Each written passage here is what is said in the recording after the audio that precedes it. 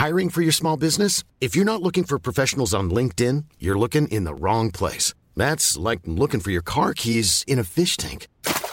LinkedIn helps you hire professionals you can't find anywhere else, even those who aren't actively searching for a new job but might be open to the perfect role. In a given month, over 70% of LinkedIn users don't even visit other leading job sites. So start looking in the right place. With LinkedIn, you can hire professionals like a professional. Post your free job on linkedin.com/people today. Since 2013, Bombas has donated over 100 million socks, underwear, and T-shirts to those facing homelessness. If we counted those on air, this ad would last over 1,157 days. But if we counted the time it takes to make a donation possible, it would take just a few clicks. Because every time you make a purchase, Bombas donates an item to someone who needs it. Go to bombas.com/ACAST and use code ACAST for 20% off your first purchase. That's bombas.com/ACAST, code ACAST.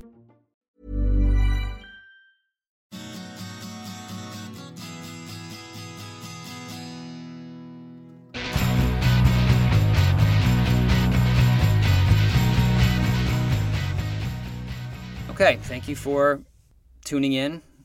I say tuning in as if this was radio. Thank you for listening or downloading or streaming this podcast. I'm Brady Huggett. I'm the host of Nature Biotechnology's First Rounders podcast. Our guest today is Nancy Kelly. I love doing these interviews. I love doing all of them, actually, but I'm always particularly interested when the person I'm interviewing has a background that is not typical for the life sciences, and Nancy Kelly is one of those. She graduated from high school, got married, and had 3 kids before she ever considered higher education. And when she did that, higher education was community college. From there, she transferred to Yale, where she nearly flunked out, as she says. She was being taught by Nobel laureates, and it was overwhelming for someone. She was not prepared for that level of instruction. But she got the help she needed, adjusted, and succeeded at a very high level.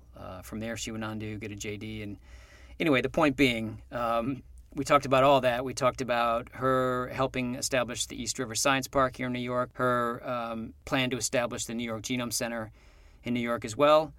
We talked about the secret meeting in Boston around synthesizing a human genome, and I'm putting air quotes around the word secret. You can't see that, of course, because this is audio. We get into the history of that as well. All that in this talk. So here it is, your First Rounders podcast with Nancy Kelly.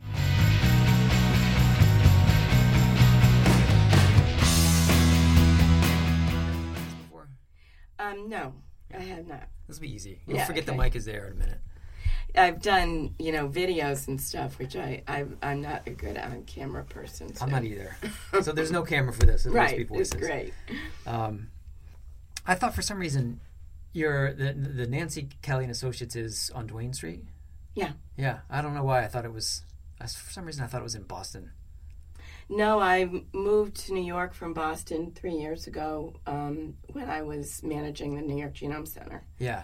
And so I actually moved to Duane Street. My office is there also. Okay, but that's where Nancy Kelly and Associates was founded, right there. Mm-hmm. Oh, okay. Well, I mean, that's in New York. I've had this company going for a long time. In between, usually what I'll do is I will work until I find a big project that I want to run, and then, and then when I leave that project, I go back to it until I find another. I was going to ask you about that. Okay, yeah. We'll get to that. So let's start with, you grew up in Connecticut, right? Yes. Were you born there? I was born in Hartford, Connecticut. Mm-hmm. So what'd your parents do? My father was a milkman, amongst other things. He also delivered newspapers early in the morning to the newspaper boys, and he delivered prescription drugs for Pope Park Drug in Hartford. So he had 3 or 4 jobs going for about 40 years. The first one being, time-wise, the first thing in the morning is the paper or the milk? The milk, yeah. So he would get up, do the milk, then do the paper, and then go do the pharmaceuticals after that. That's right. Wow, how did he get into that?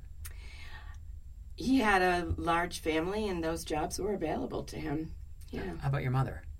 My mother actually started a couple of small businesses with home parties, like Royal Plastics. It was similar to Tupperware. Right, yeah. But it was a long time ago. That was the precursor to Tupperware, I guess. Royal Plastics, and then she did Princess House, which was crystal and copper.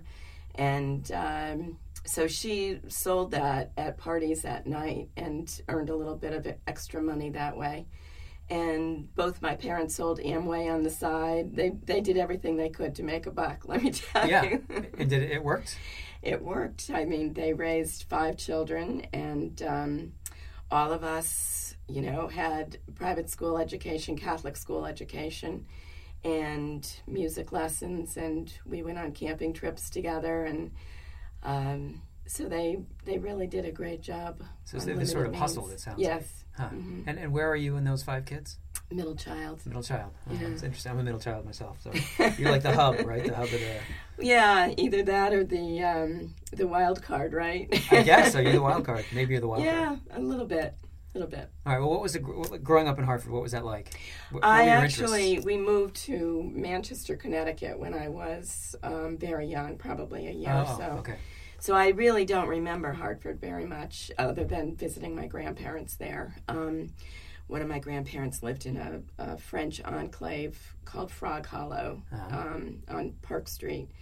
And my other grandparents lived not too far from there. So we went back and forth a lot. But we moved to a suburb in Manchester, Connecticut. And my parents had just bought a house there.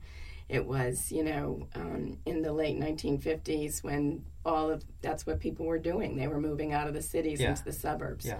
And so that's where I grew up. So the Frog Hollow, is that French-Canadian or French? French-Canadian. Yeah, okay. Mm-hmm. No, I mean, I grew up partially in Maine. Mm-hmm. There's a lot of French-Canadians there. Yes. Interesting. Okay. Yeah. So you're growing up in Manchester, mm-hmm. and you go to a private Catholic school? I attended public schools until 5th grade, and then I went to Catholic schools for high school, basically. Yeah. Okay. Mm-hmm. So then, what were your interests, and what did you, if you did, I don't know if you did, but did you have thoughts about what your life might be like? I had interests.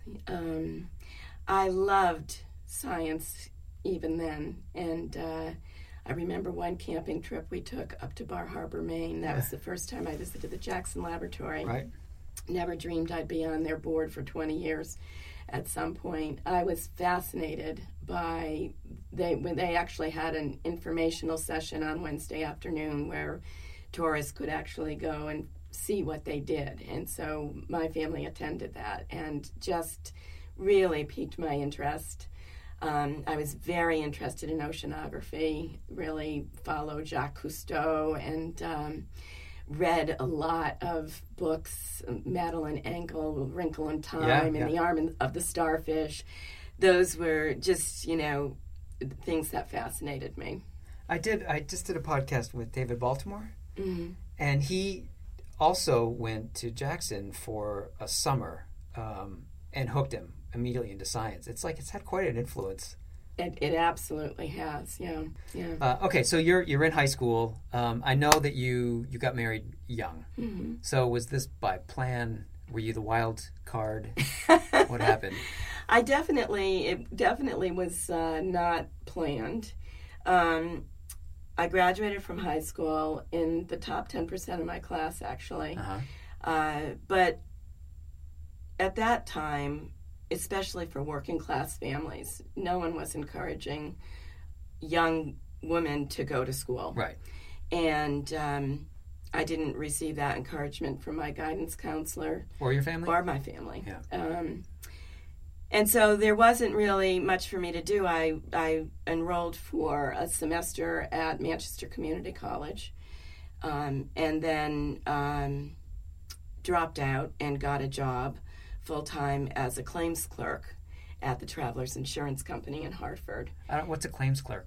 You basically take checks out of envelopes and look at whether they are consistent with the claim form, uh-huh.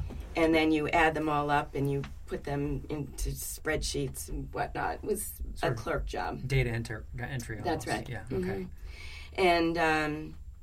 And I was dating a guy that, I was mad about, and we got married. That's your husband to this day? No, we got divorced about 15 years ago, but we were married for 25 years. Okay. So you on your own volition, you go to community college for a while, drop out, start working, fall in love, and you go, I'm a housewife now, right, and start having a family. Right. You're still 17 at this point?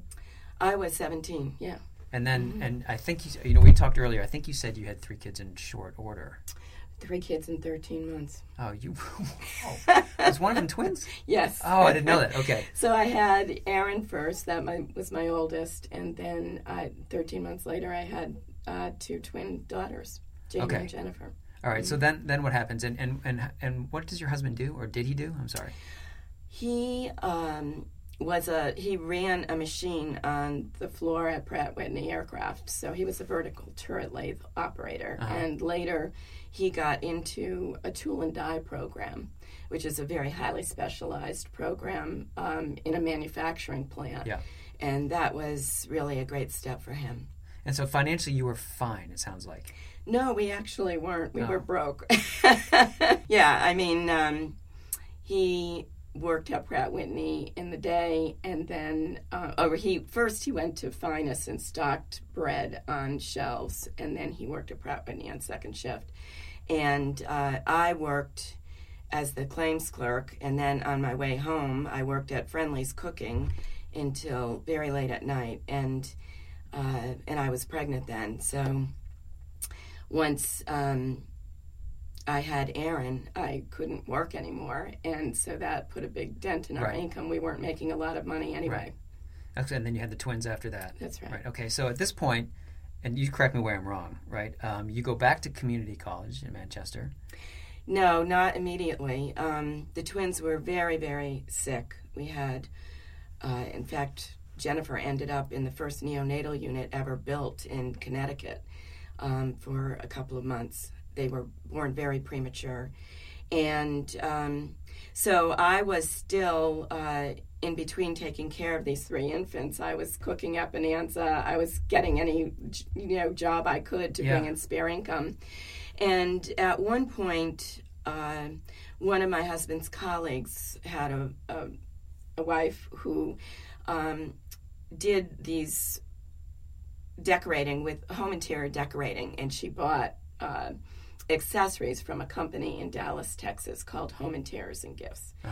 And so I went to one of the gatherings where she was demonstrating about how to put accessories in your home together and whatnot. And I think she sold $150 that night. And I asked her, I said, how much did you make tonight? And she said, I made $60. And I thought, that's how much I make in an entire week cooking at Bonanza. I'm going to do this because I kind of had a flair for color and whatnot. Yeah. So I invested about $250 and bought some stuff from this company, and I asked 9 of my friends to have a gathering of their friends so that I could show people what I could do. And the first night, it was a total bomb. It was someone that I really didn't know very well. It was a friend of a friend, and I got up. I had been practicing for weeks, and I got up and I looked at all of those women. There were probably 15 women there. I forgot everything I was supposed to say. Oh, man. And so you just all I could think of was, I want to go home. And then I backed up and I had lit some candles, and I knocked one of them over and burned a hole in her carpet. It was like a sitcom. Oh my God, it was terrible. I was mortified. And so you sold nothing that night? No, I still sold $150. Really? No one invited me to come to their homes, but I did sell some stuff. And so at the end of that night, I thought, okay, tonight everything went wrong that could possibly have gone wrong. Yeah. Now it's all uphill from here. Right, it's a good attitude. So, or downhill, whatever. So anyway, after that, it picked up, and I did that for 3 years. I ran this company out of my home, and I made a fair amount of money. And pretty soon I was working in 3 states, doing like three different appointments a day. A day? And mostly at night, late afternoon and at night. So Scott would come home and you would go do this? That's right. Yeah, okay. So that's how you handled daycare. That's right. Child care. Mm-hmm. Yeah, okay. We alternated. Keep going. And so I did that, and then finally, it was just getting to be a lot. The girls were going to start school. I didn't want to be gone at night anymore while they were at home. Yeah. And so I needed to look for something else to do. but I wasn't trained to do anything, and I was used to being independent and running my own show. Right. And so I decided, instead of just taking another, clerk job or whatever, that I would take out a student loan and go back to school at the community college. So that's what you did. So that's what I did. Okay, and as you said, you were strapped a little financially here. So how did that go over? You're talking to Scott, and you're like, I need to take a loan out now for school. And is he like, okay, because that is an investment in the future? Yes. He agreed. Okay, good. Yeah, he did agree. And so I went back to the community college. This was in 1980. I would drop the kids off at nursery school and kindergarten, and then I would go to school myself until around noon, and then come back and pick them up and take care of them all day, and then do my homework at night. Right. And while I was at the community college, I got very, very involved. I ran for the Student Senate and started getting involved in student governance types of things. And I really became quite passionate about some of the issues of the community college, because they provide such an opportunity for so many people in our country. Yeah. They were certainly providing an opportunity for my family. And, I was majoring in accounting. I thought at some point I would transfer to UConn and maybe become a tax lawyer. I had no idea why I wanted to be a tax lawyer at that time. But I ended up getting involved politically on campus because funding was being cut for the community colleges. And the average student at that time was a single mother with a family going back to school to try to get an education so she could support herself. And Reagan was introducing a number of cuts to the Pell Grant program and other student aid programs, and I really felt quite strongly that that was cutting off an avenue for people who really needed education to help themselves. So the Student Senate, with me in the lead, organized the campus. And we went to Washington to lobby our congressman about these cuts as part of a larger initiative. We got a bus and we went down there for a day. And then when we returned, we organized a financial aid awareness day on campus. And I think there were 300 people there. The governor came the day before and tried to explain why he was cutting the funding for the community colleges, which didn't go over well. What was the reason? It just, budgetary constraints. And there's a reason. Right, exactly. So we registered about 150 people to vote that day, I think, and got a lot of publicity in the state. And I was also doing a legislative intern program at the state capitol at that time. And so the campus, lots of visibility for Manchester Community College as a result of all of that activity. And when I finished up at the end of 2 years there, I applied for a Truman Scholarship. Some of the faculty encouraged me to apply. And we had already had 2 Truman Scholar winners, and so it would be unusual for a community college to have a third because it's a very competitive scholarship program. Only one scholarship is awarded to each state, and then there are some awarded at large. And so I applied, and I was selected for an interview, and I took the bus at 4 a.m. to Boston, and I went to, I think, the 26th floor of a big bank building where the interview was being held, and I was so nervous. And I walked in, and there were 2 participants there waiting for their interviews. One was from Stanford and one was from Harvard. Nice. And I thought, oh my God, what am I doing here? So I went into the interview, and they immediately attacked my essay, which was the case for the community college. And luckily, I had read an article the day before. I was walking by a professor's office, and he had an article taped to the outside of his door. Mm-hmm. And it was an article that was very critical about the community colleges and the fact that they got all this funding, but all they really did was provide a place where senior citizens could go and play cards. Yikes. So anyway, the first question was a quote from the article. And they said, how would you defend the community colleges? And I don't even remember what I said. I was so nervous. And all I remember was that it was a very heated exchange. And when I walked out of there, I thought I had just blown the biggest opportunity of my life. They hated you, you thought. Right. Yeah. And I was so upset. I was crying, and I walked back to the train station or the bus station because I was too embarrassed to get into a cab. And so, to make a long story short, they gave me the scholarship. They awarded me the scholarship. Did they say anything about it? Like, sorry that we were shouting at each other? No. There's a national office that actually administers the... They contacted you. Yeah, they contacted me. And so that really was the opening door to an entirely new future for me. Okay, so what does the Truman Scholarship do for you? So the Truman Scholarship is a scholarship that is awarded... Well, at the time I received it, it was awarded in your junior year. So it paid $5,000 for the last 2 years of college and $5,000 for the first 2 years of graduate school. And so what that meant for me is that I could afford to go anywhere in Connecticut that I wanted to. I didn't necessarily have to go to UConn. Yeah. So I applied to Wesleyan and to Yale because I could commute there. And I got accepted at both schools. I was the first community college grad that Yale had ever accepted. Ever? Ever. Male or female? Yeah. Amazing. And certainly the first community college student with children.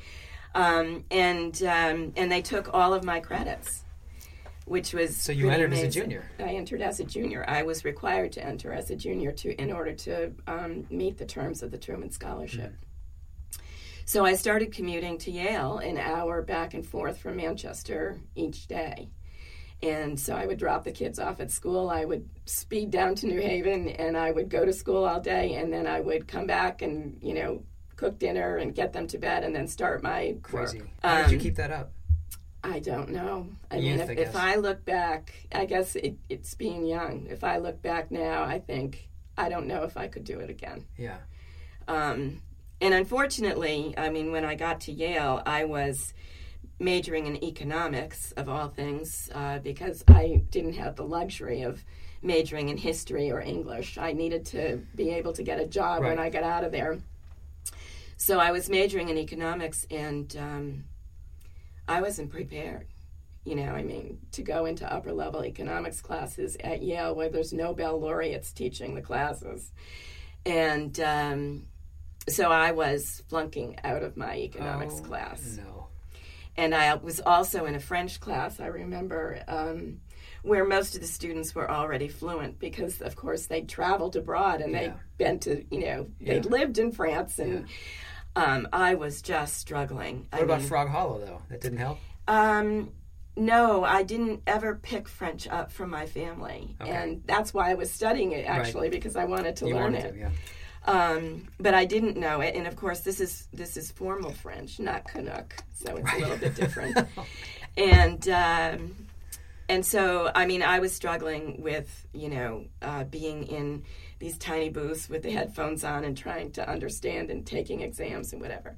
And so I was petrified that I was going to flunk out of Yale after I had made this huge financial commitment for the tuition and everything. And won the scholarship, too. And won the scholarship. And so luckily, I will say that Yale was extremely supportive of me. They bent their rules every which way. So they gave me a dorm room on campus, which I did not stay at all the time, but I stayed there once a week, usually on a Sunday evening. Uh-huh. And I also stayed there during the entire exam week at midterms and finals. If you have a dorm room, you're required to take the food program. They exempted me from that. Good. And And there was just so many other things that they worked with me as a non-traditional student on to make sure that I could be successful. And one of them was they appointed a advisor named Richard Murnane, who was an economics professor. And interestingly enough, he was a man who was brilliant, but he understood what it was like to be at Yale and be different because he had a stuttering problem. And he taught introductory economics classes. So he would get on stage in front of 100 students, and he would be lecturing, and all of a sudden he would start stuttering, and spitting and losing his words and whatever. And then he would regain his composure and continue his lecture. And, I think that brought a certain humility to him. And so when he recognized how hard I was struggling, he actually offered to tutor me. And he said, I will give you my midterm exam to introductory economics. If you pass it, I will tutor you. So I never studied for something so hard in all my life. And there was an extra credit question, and I think I got 103 on it or something. So I dropped out of the upper level econ classes, and I dropped down to the introductory class, and he tutored me. And he taught me calculus and all of the things that I needed to learn in order to get back into the upper level econ classes. And at the end of the first semester, after all of this, I had gotten 3 A's and a C in French. And I thought, okay, I can do it here. Yeah. I can make it. That's your first semester? That was my first semester. That is amazing. Yeah. So I was there for 2 years, and it was an amazing, amazing experience. And I ultimately did graduate in the top 10% of my class with a degree in economics. Wow. And one of the great things that was just so remarkable was when, just to step back, I became great friends with Kathleen Cleaver while I was there, of Black Panther fame. Uh-huh. And the reason was that we were the only 2 undergraduate women with children. And so we struck up a friendship, and it was really wild because, I would have never imagined ever making a friend like that, Yeah. But when I graduated, I was just so honored because the dean of my residential college called me in, and he said, Nancy, this is highly confidential, but I'm going to tell you, we've selected you as banner bearer for the college this year. And I had no idea what that meant. And I thought, oh, thank you so much. I really appreciate that. And we completed our discussion, and I didn't say anything to anyone because he told me not to. Yeah. And so when class awards night came around, I didn't go because my kids had a soccer game, and I was at their soccer game. And so the next day when I went into the dining hall, everyone was like, where were you last night? Where were you? Dean Garapi awarded you the banner bearer, and you weren't there to receive it.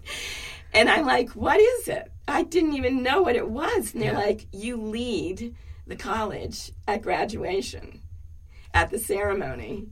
And so you do. You carry the residential college flag, and you lead, the residential college. It was a tremendous honor. And they carve your name in the wall of the residential college. And so all of the banner bearers are there, and there is my name, 1984. And Dean Garapi, Tom Garapi, who was dean at the time, said some tremendously kind words about me. And so that was wonderful. It was a really terrific experience. And this, then you went, I think you went right into Harvard, right? I did, yeah. For a JD. I did a joint degree at Harvard between the law school and the Kennedy School, so I have a master's in public policy as well. Okay. And it's funny how that happened because, you have to obviously apply to schools and you have to take the LSATs. Yeah. And, the day I took the LSATs, I was standing in line getting my daughters registered for swimming lessons for 4 hours in the morning in the hot sun. And I think the exam was at like 1 o'clock in the afternoon. And I finally got through that line at like 11:30. And then I drove madly to where the exam was and took it. And I had been studying and practicing logic games and doing all of this stuff, knowing that, you know, if I wanted to get into a top law school, I had to get a certain score. Yeah. And so I got the lowest score I could get and still get into a top tier school, but I made the pass. Yeah.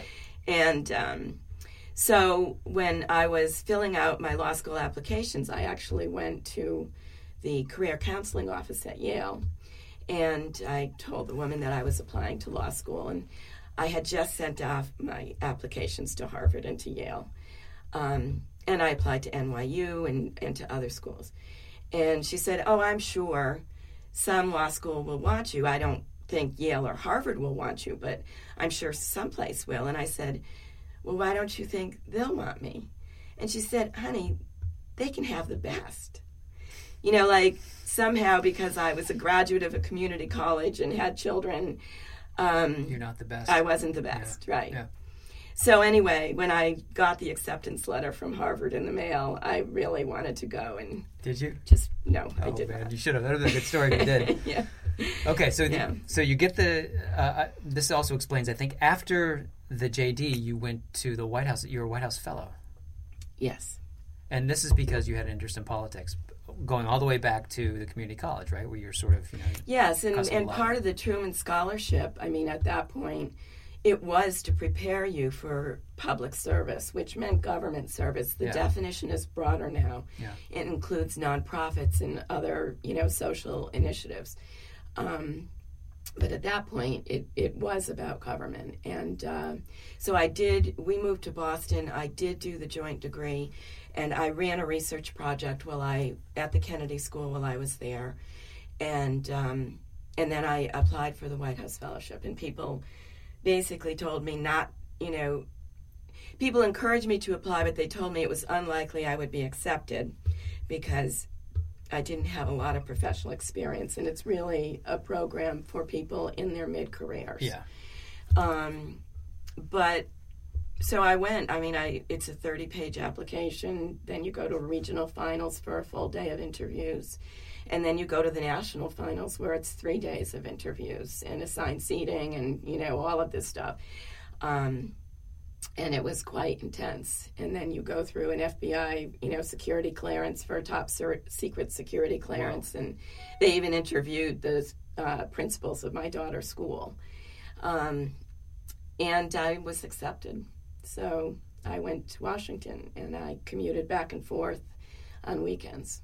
To Boston. Okay. Mm-hmm. And so, and during this time, Scott is doing some other job now because he moved to Boston with you, right? So yeah, at this point, the wagon is hitched to your star, no? Well, you know, interestingly enough, I mean, he also completed his education. He went to the community college at the same time I did, and then he transferred to Central State University in Connecticut, and he received his bachelor's degree. And as I said, he had gotten into this tool and die apprentice program. Yeah. And so he was a very highly skilled employee for United Technologies. And at one point he got laid off, and he got rehired into another division of United Technologies as a manager. So he was in management now instead of being on the floor. Yeah. And he... One of the first times that we visited Harvard, he was very interested in quality assurance, and William Deming was speaking at Harvard. William Deming was, he basically wrote the book on quality control in Japan, and then he came to the United States and taught it. Yeah. And so Scott actually got to go and hear him speak while we were visiting Harvard, and so he became very involved in... Millions of people have lost weight with personalized plans from Noom. Like Evan, who can't stand salads and still lost 50 pounds. Salads generally for most people are the easy button, right? For me, that wasn't an option. I never really was a salad guy. That's just not who I am. But Noom worked for me. Get your personalized plan today at Noom.com. Real Noom user compensated to provide their story. In 4 weeks, the typical Noom user can expect to lose 1 to 2 pounds per week. Individual results may vary. One size fits all seemed like a good idea for clothes. Nice dress. It's a T-shirt. Until you tried it on. Same goes for your healthcare. That's why United Healthcare offers a variety of flexible, budget-friendly coverage for medical, vision, dental, and more. So whether you're between jobs, coming off a parent's plan, or even missed open enrollment, you can find the plan that fits you best. Find out more about United Healthcare coverage at UH1.com. That's UH1.com.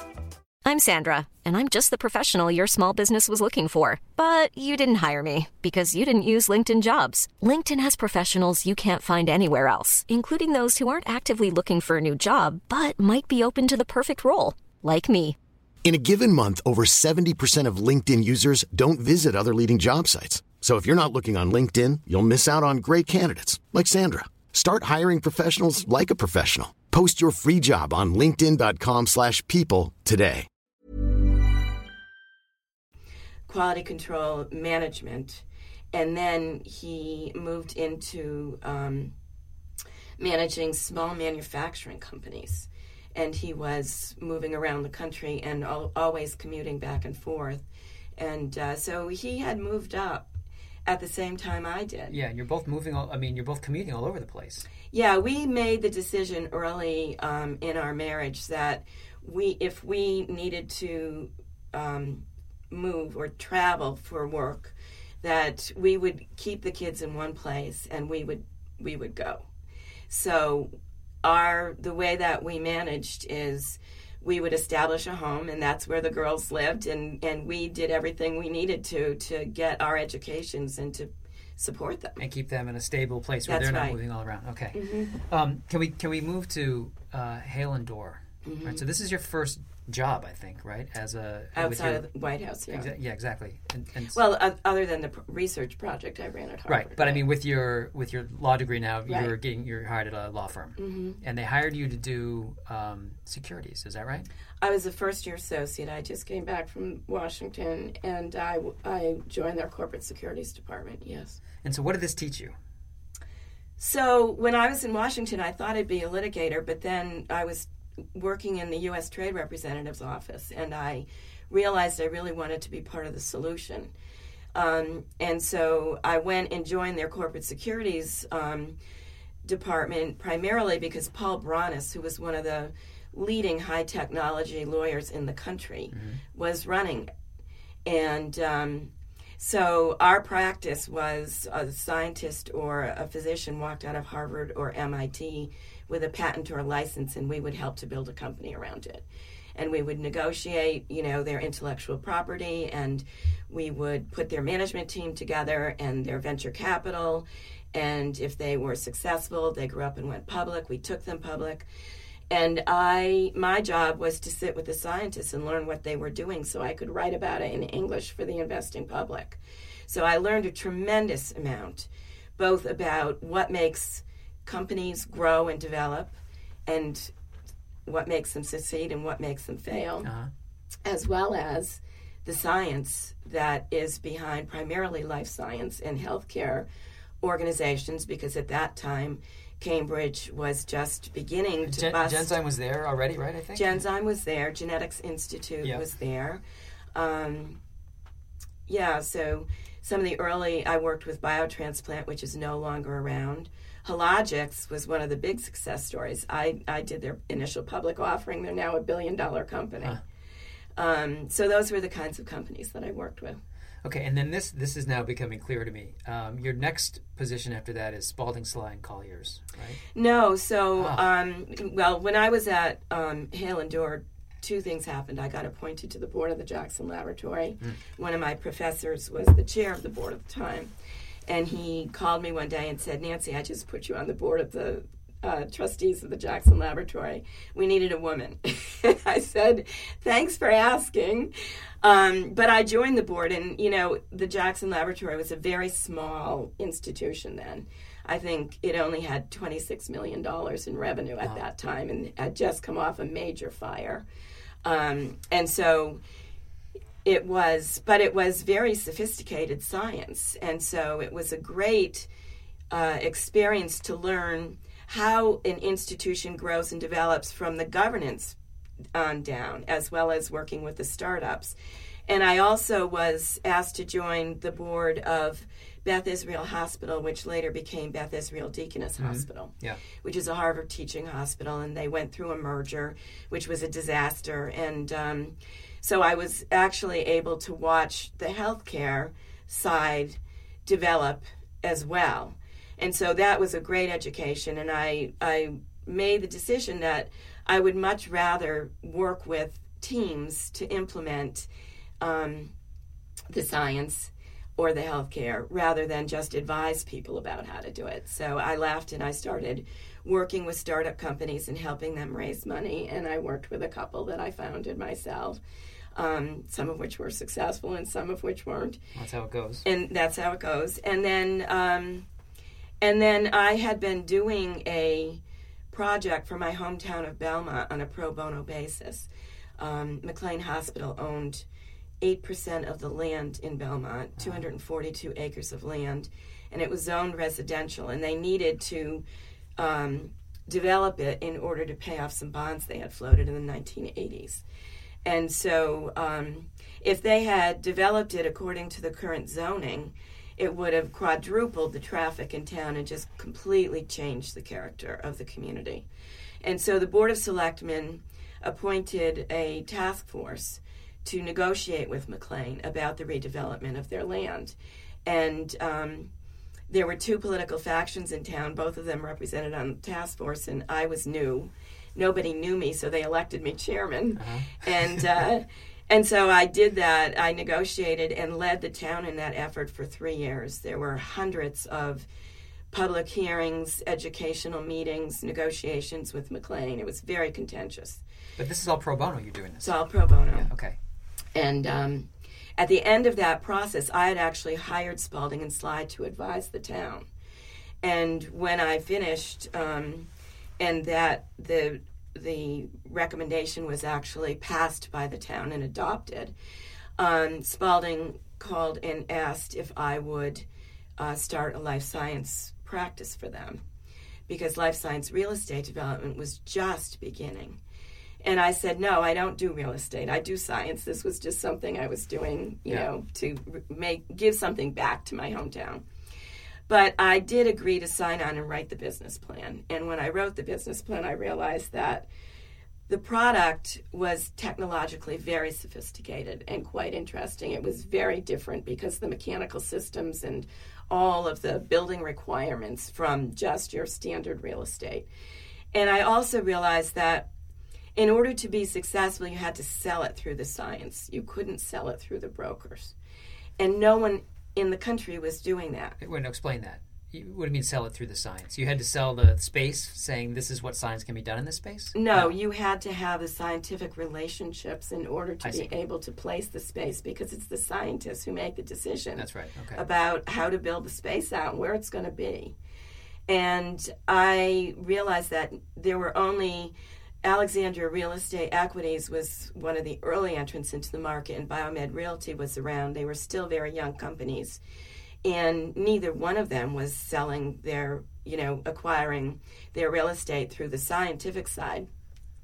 So I actually did sign on to start that life science group, and the first thing I did was start holding scientific meetings, and it was funny because all of the other real estate professionals in the firm were like, what are you doing? You're holding a cocktail reception for all of the scientific leadership in Boston at the Athenaeum on a scientific topic. We're not scientists. Yeah. And I said, trust me, this is how it has to be done. And I think in 3 years that group grew to 110 people, which also included Colliers International. So it became a national group with presence in life science clusters across the country. So, but that's before Alexandria came to you? Yeah, so I was working with Spalding and Sly, and also working in New York because that was an emerging market. Yeah. And for years and years, New York had been trying to develop a parcel of land called the East River Science Park, which had a laundry building on it filled with asbestos and a parking lot. And at the time that they actually issued an RFP, it also had a tent, which housed the remains of the 9/11 victims before the memorial Are you park. serious? Yes. In a tent? Mm-hmm. And it was a very sacred place in the city because people from the families would come and visit their loved ones there, you know. And so it was a very, very sensitive place and important, you know, to develop around that in the right way. And so I had been, you know, on the walkthrough of the site as the leader of the life science group for Spalding and Sly. And I put a team together to compete for that RFP. And I knew that the city really loved the design that we put together. Actually, Peter Schubert and Stephen Gifford, I forgot the architect firm they were with at the time, designed the East River Science Park. And I knew the city loved the approach we were taking because the development fit into the character of the neighborhood. But I also knew that there were going to be financial constraints to Spalding and Sly Collier's ability to finance a project like that because it was a $1 billion project done on spec.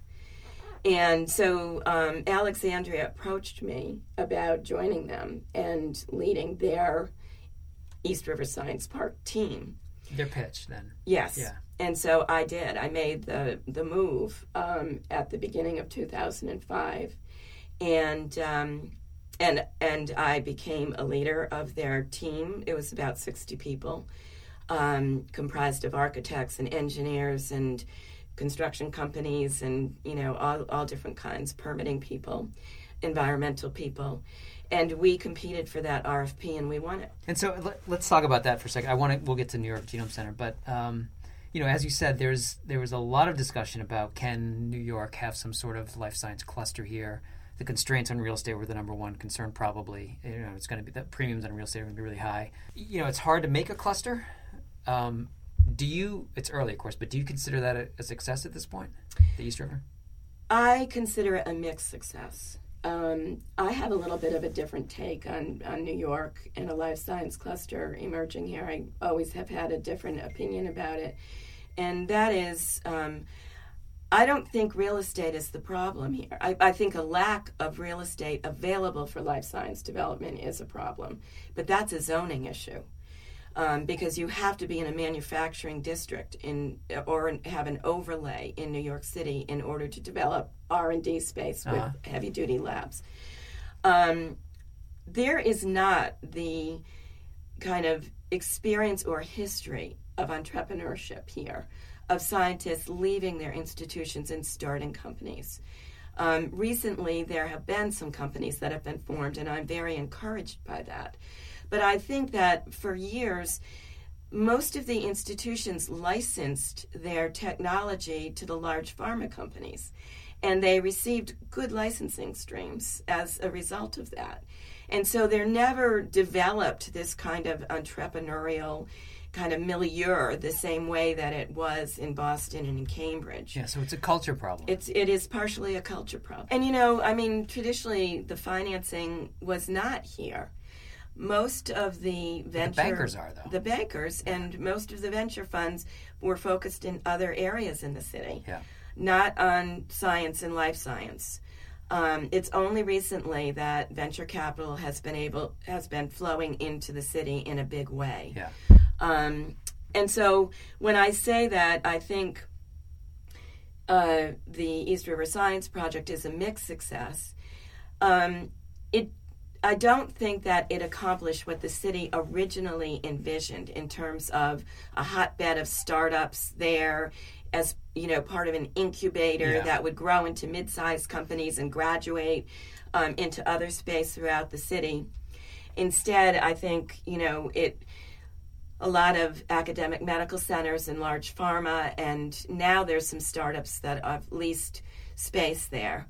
But it's a different use than I think was originally intended. I think the reason that it is successful is because it's a very high-profile project, and it has, it really, has provided the life science sector in New York a place to meet and to coalesce around and to get excited about. Yeah. And so in that way, I think it's been very successful. And so that's interesting because the New York Genome Center is also like that. How did you start that project? I actually had been working on a high throughput sequencing center in the state of Virginia with a large healthcare system down there. And that was 100% publicly funded. And one of the things that project had was an offer by Life Technologies to seriously discount 30 sequencing machines to make it affordable for this center to be put up and running. And that offer was still available when the deal fell apart because the new governor pulled the funding from the project. And so I brought the idea to some of my scientific colleagues that I had been working with in New York and said, look, Life Technologies is willing to, seriously discount sequencers. New York is seriously behind in this area and needs to catch up. One of the ways it can catch up is by putting a joint center together that all of the academic, institutions can use, and we should take a look at this. And so one of the first scientists that I approached, Tom Maniatis, I had been on the board of the Jackson Laboratory with him for a few years, and he thought it was a really intriguing idea. He had just moved here from Harvard, and he made an introduction to Harold Varmus, who was still the president of Sloan Kettering at the time. And we went and had a meeting with Harold, and he had his whole senior staff there, and we explained the concept, and Harold, really gave us a very hard time initially and was skeptical. And I think the meeting lasted for over an hour. But when it finished, Harold said, look, I'm going to Washington to run the National Cancer Institute, so you should stay here and do this. And my team is going to help you. And so Tom Kelly, who was Harold's number 2, joined the effort and became a very integral force in helping the center into creation. And then the next person recruited was Mark Tessier-Levine, who had just come as the new president of Rockefeller. And so it went like that. And within a month, I would say, we had about 50 scientists that were actively working together to create the concept of a high-throughput facility that would be located here in New York. And they all went to their institutions and they said, can you pony up $50,000 so that we can figure out the feasibility of a center like this? And the institutions said yes. And so that was $400,000. I think there were 8 institutions in the beginning. And so I started a feasibility process of actually doing a survey of all of the institutions in the city and seeing how many sequencers they had. It turns out 29. And they weren't new. They were, 454s and Sanger and GA analyzers. So, I mean, the Broad at that time had over 300 sequencers. And the problem was clear because the entire direction of medicine was moving in this direction, and the city had no resources for it. When we actually when my team was actually able to bring that story together and present it to the CEOs of the major institutions here, they were shocked, I think, to realize how far behind they actually were. Yeah. And it still was a very hard sell to get them to accept the notion of investing in the New York Genome Center. They had to be convinced that the center had a financial model that could be sustainable, that they would get a return on their investment, that this was a good place to put their money rather than a different program that they might, also want to invest in. There were questions around governance, would the bigger institutions have to pay more? In the end, the decision was made, no equal representation. So there were lots and lots of different questions that came up and complexities that had to be sorted out and negotiated. And it took a year. But ultimately, each of the institutions put money in to found the center.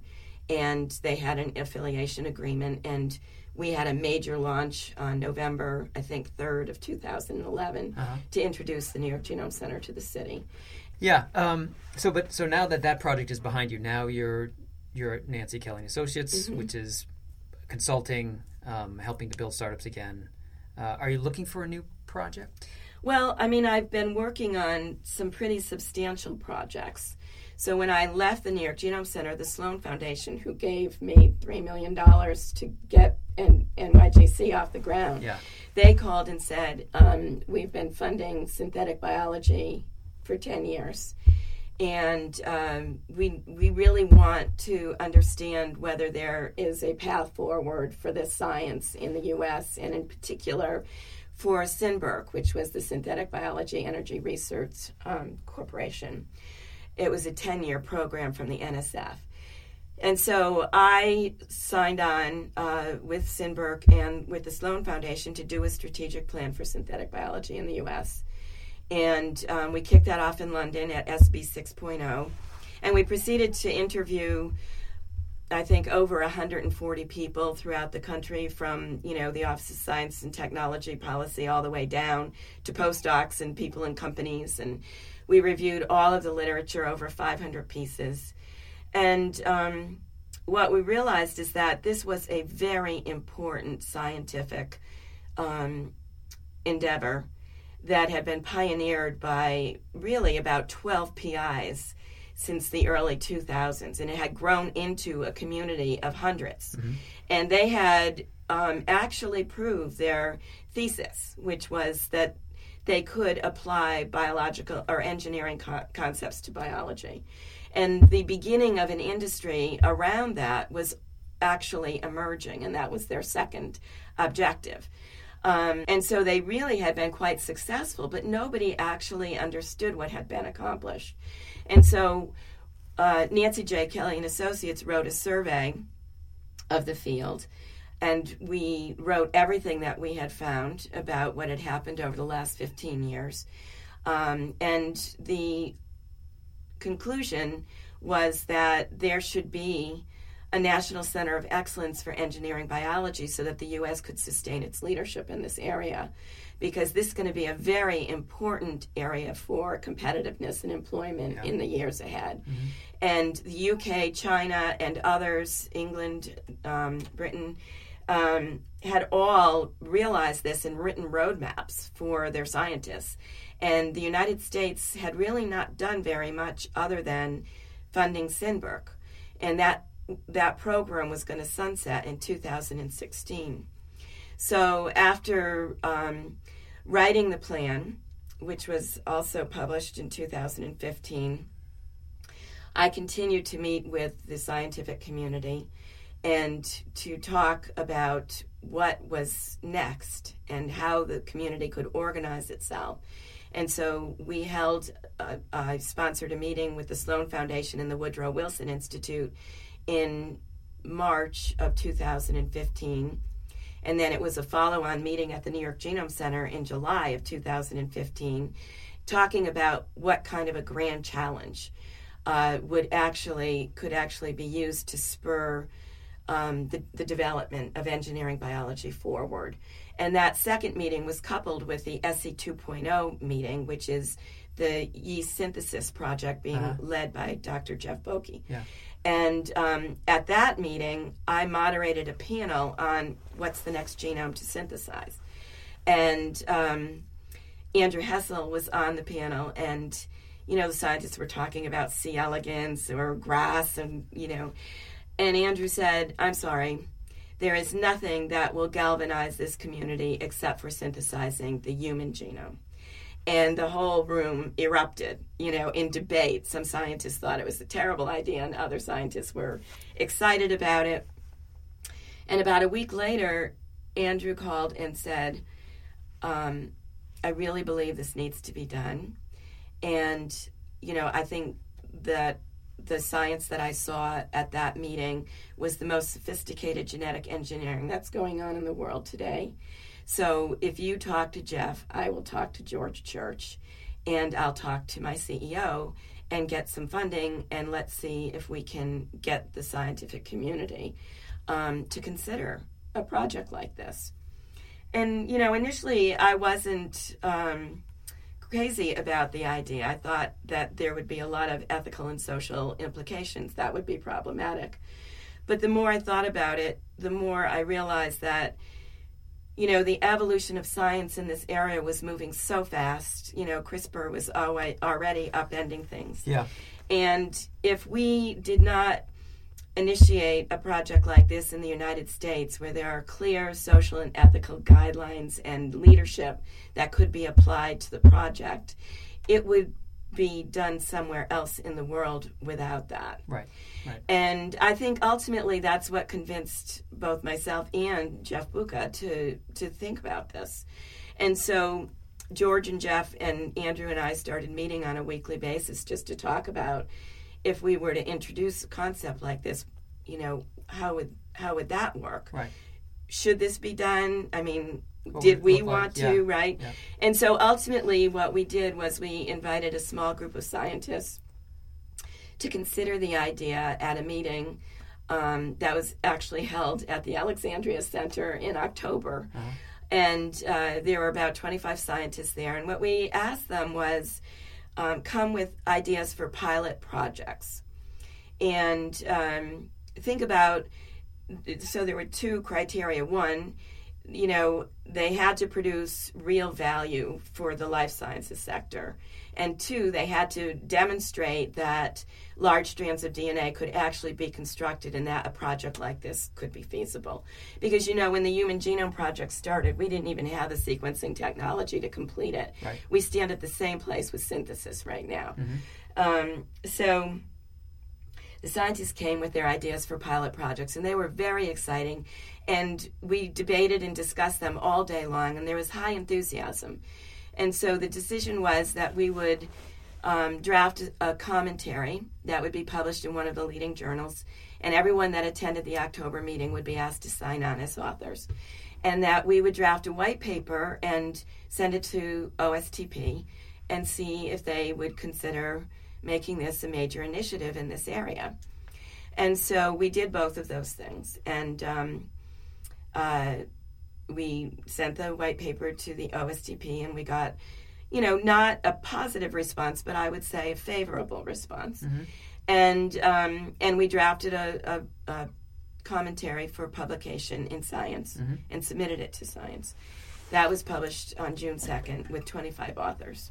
I remember. And and we held a second meeting in May with more than 130 people from all over the world to consider testing large genomes in cell lines.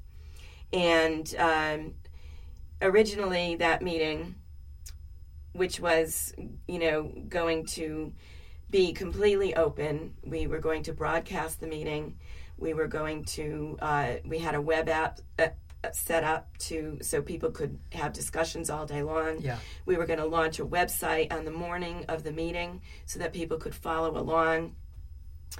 But a couple of days before the meeting, Science informed us that they could not make the publication date. And so we basically, according to the publishing guidelines, we couldn't even speak about the fact that a paper was pending there. And so, anyway, to make a long story short, the meeting became very controversial because some were concerned about the closed nature of the meeting. I remember it's a secret meeting of scientists to discuss the future of That's right. synthesizing genomes. Yeah. And so Huge press uproar. And of course, we still couldn't talk about it because the paper still hadn't been published yet. So we just issued a statement saying, when the paper's published, we'll talk. Yeah. And so we did. When the paper came out on June 2nd, there was a huge press push out to make sure that everyone had the story. The videos are all up on the website now. Anybody can watch them.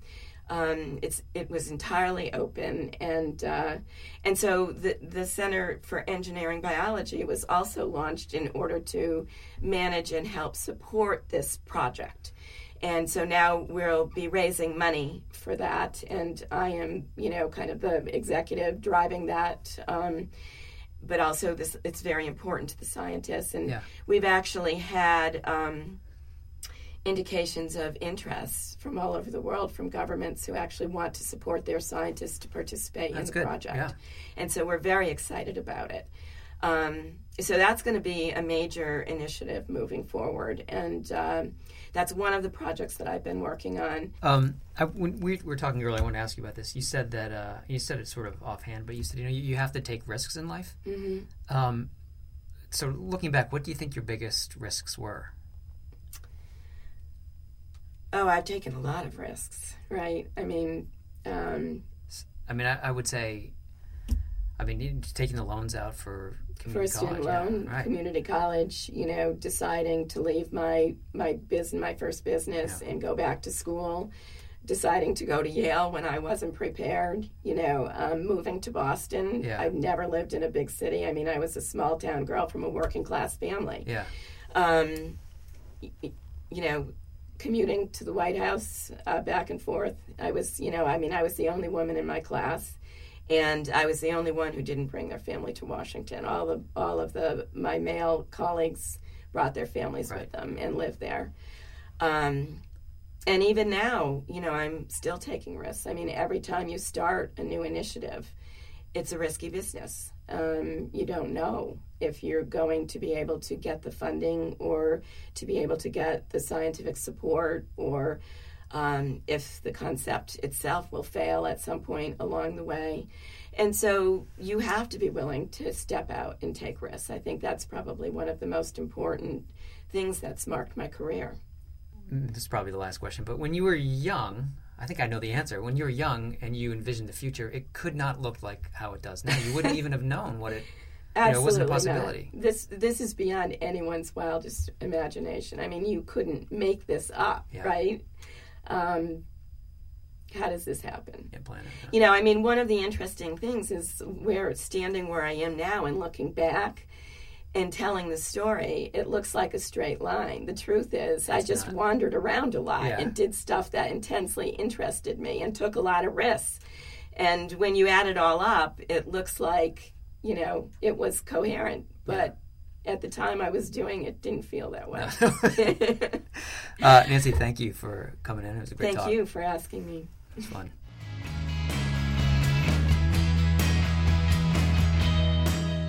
All right. That is your First Rounders podcast with Nancy Kelly. Thanks to Nancy. Thoroughly enjoyed talking to you. Thanks for coming into the studio. My usual thanks to listeners. Without you, this podcast does not exist. And my usual thanks to the Midwest Quiet. They do not charge us for using their music, for which I am very appreciative. Other things, find our blog, Trade Secrets. It's linked off the homepage of Nature Biotechnology. I will put up a post containing information relevant to the things we discuss in this podcast. If you have comments on this podcast or the blog or anything else we do at Nature Biotech, you can find us on Twitter. Our handle is @NatureBiotech. And that's it. Goodbye.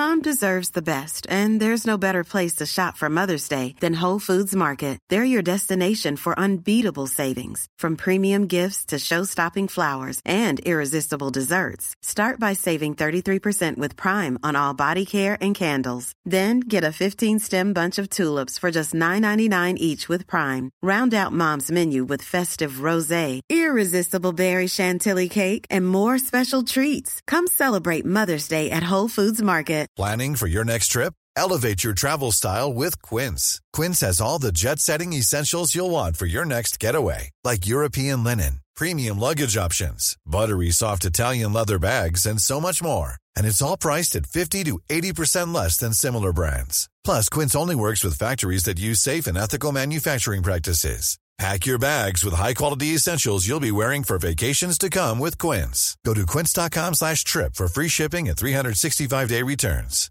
Hi, I'm Daniel, founder of Pretty Litter. Cats and cat owners deserve better than any old-fashioned litter. That's why I teamed up with scientists and veterinarians to create Pretty Litter. Its innovative crystal formula has superior odor control and weighs up to 80% less than clay litter. Pretty Litter even monitors health by changing colors to help detect early signs of potential illness. It's the world's smartest kitty litter. Go to prettylitter.com and use code ACAST for 20% off your first order and a free cat toy. Terms and conditions apply. See site for details.